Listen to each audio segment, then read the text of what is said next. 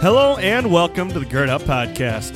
The call to gird up is an ancient way of telling a man to prepare himself for hard work or a battle ahead. Our work is to reclaim masculinity in the modern world and to live out our calling as men of God. Here you will find a community of believers, brothers in Christ, working hard to become the men that God has called us to be. I am your host, Charlie Jungemak. I'm a teacher, a coach, music director, and a man of God, myself working toward the goal of, like David, being a man after God's own heart. We're happy you could join us. Now it's time to roll up our sleeves, to gird up, and become the men that God has created us to be.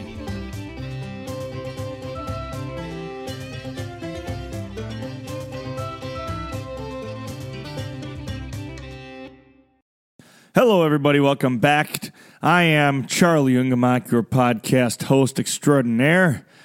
I am a bearded and beautiful man of God. At least that's what I think, and that's what my mother tells me. My mother actually doesn't really like the beard. She likes it better when it's trimmed. Anyway, I want to talk today about kids. I saw a book over the weekend. I actually saw it online, but I did see a book this weekend called Toddlers Are A-Holes. It's Not Your Fault.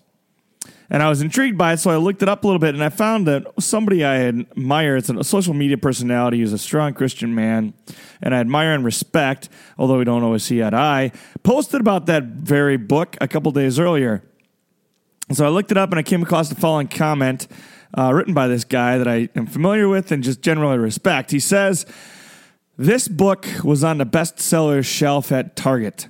While the culture calls children a-holes, the Bible calls them blessings. Don't believe this lie. Terrible toddlers are just the result of terrible parents. If you work to train and discipline your children, they are a delight to be around. Remember, the only parents who have children who act like a-holes are the ones who are raised by them." And at first, that was repulsive to me, and I was really angry. But the more I thought about it, and the more I thought about it, and the more I thought about it, I realized that I don't disagree with a single thing he said, but I would love to add more to it. I think there's way more to the story, and there's way more to that picture that needs to be painted. So here we go. Let's dig in. We're talking about kids who are a-holes today. I'm not going to keep saying a-holes all the time, but there we go. He was right.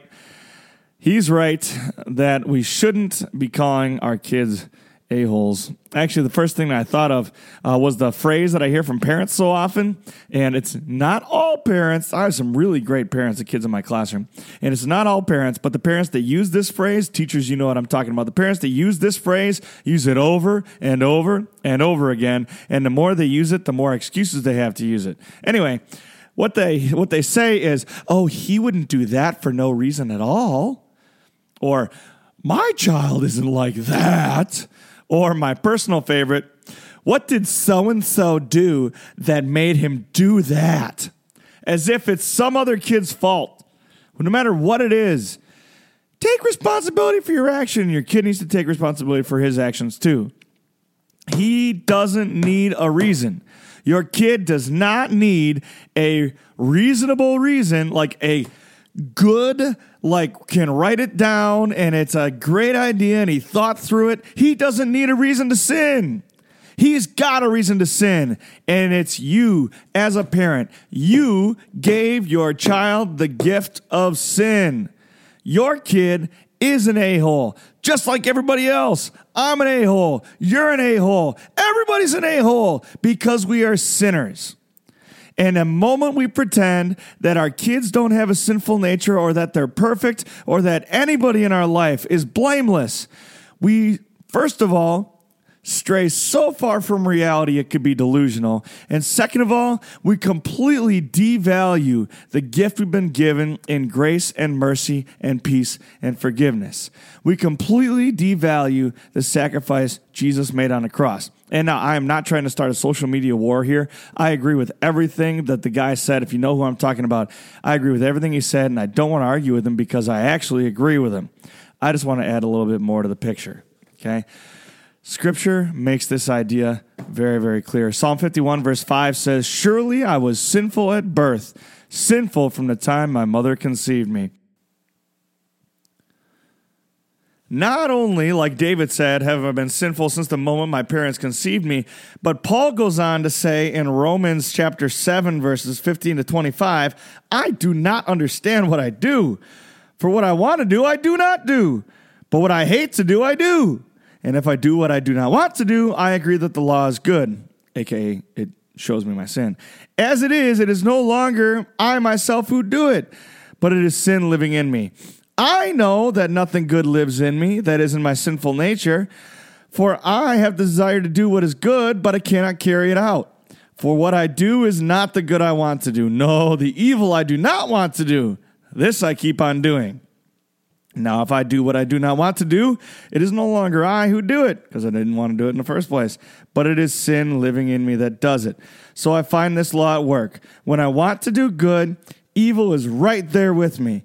For in my inner being I delight in God's law, but I see another law at work in the members of my body, waging war against the law of my mind and making me a prisoner of the law of sin at work within my members. What a wretched man I am! Who will rescue me from this body of death? Thanks be to God through Jesus Christ our Lord. Wow. That's powerful stuff. If Paul, arguably the greatest of the apostles, can't do what he wants to do and is so wrapped up in sin, what about you and me? And what about that toddler we're talking about? Everybody's a sinner, sold as a slave to sin, 100% bad all the time. Those of us with faith, well, the Spirit's come into our hearts and begun cleaning, and now because of Christ there is some good in us, but it's only the Spirit in us that is good. Just because the Spirit's working in me doesn't mean that sin is gone, or that I have like complete or satisfactory or even marginal control over the evil in me. Okay? Even though we don't want to sin, we do. The things we do not want to do, we keep on doing, and we're going to keep on doing until the day we leave this mortal life. The day we walk through the gates of heaven, this problem will be gone. But until then, it is our mortal struggle. We will always be sinful. And it's the same for the toddlers and for the kids in our lives and for the teenagers in our lives and the adults in our lives. We are all sinful. The worst but most formative thing we give our kids is our sinful nature. And everybody since Adam and Eve has done that. Given our kids our sinful nature. Both kids and parents are so far from perfect, and they're going to be, to go back to the title, they're going to be a-holes.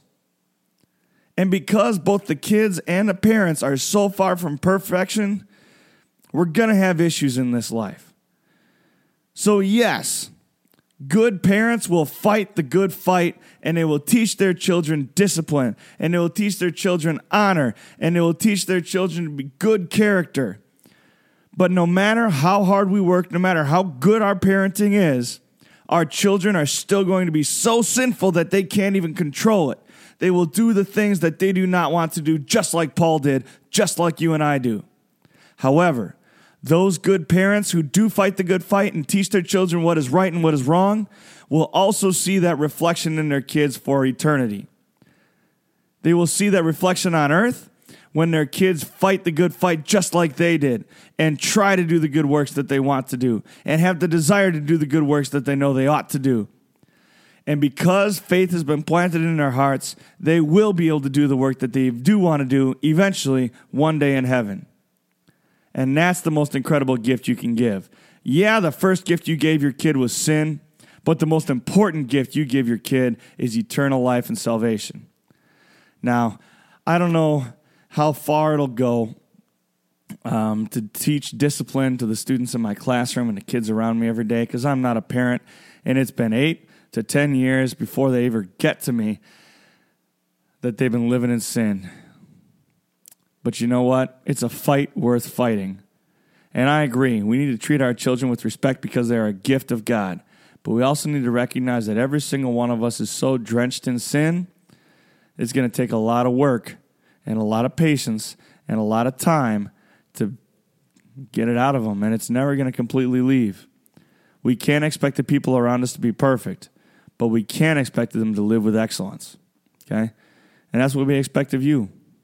So go out and live with excellence and treat everybody with the respect they deserve because they are fighting the good fight.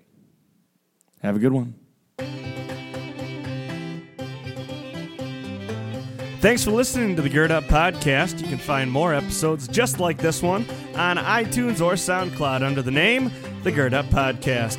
You can follow me, Charlie Ungemak, on Instagram at Coach Ungemak, on Facebook as Charlie Ungemak, or you can email me on the good old email at coachungemak@gmail.com. Please make sure you leave a review for this podcast. Make sure we get good ratings. And it's time now to go be the man that God has created you to be. God bless.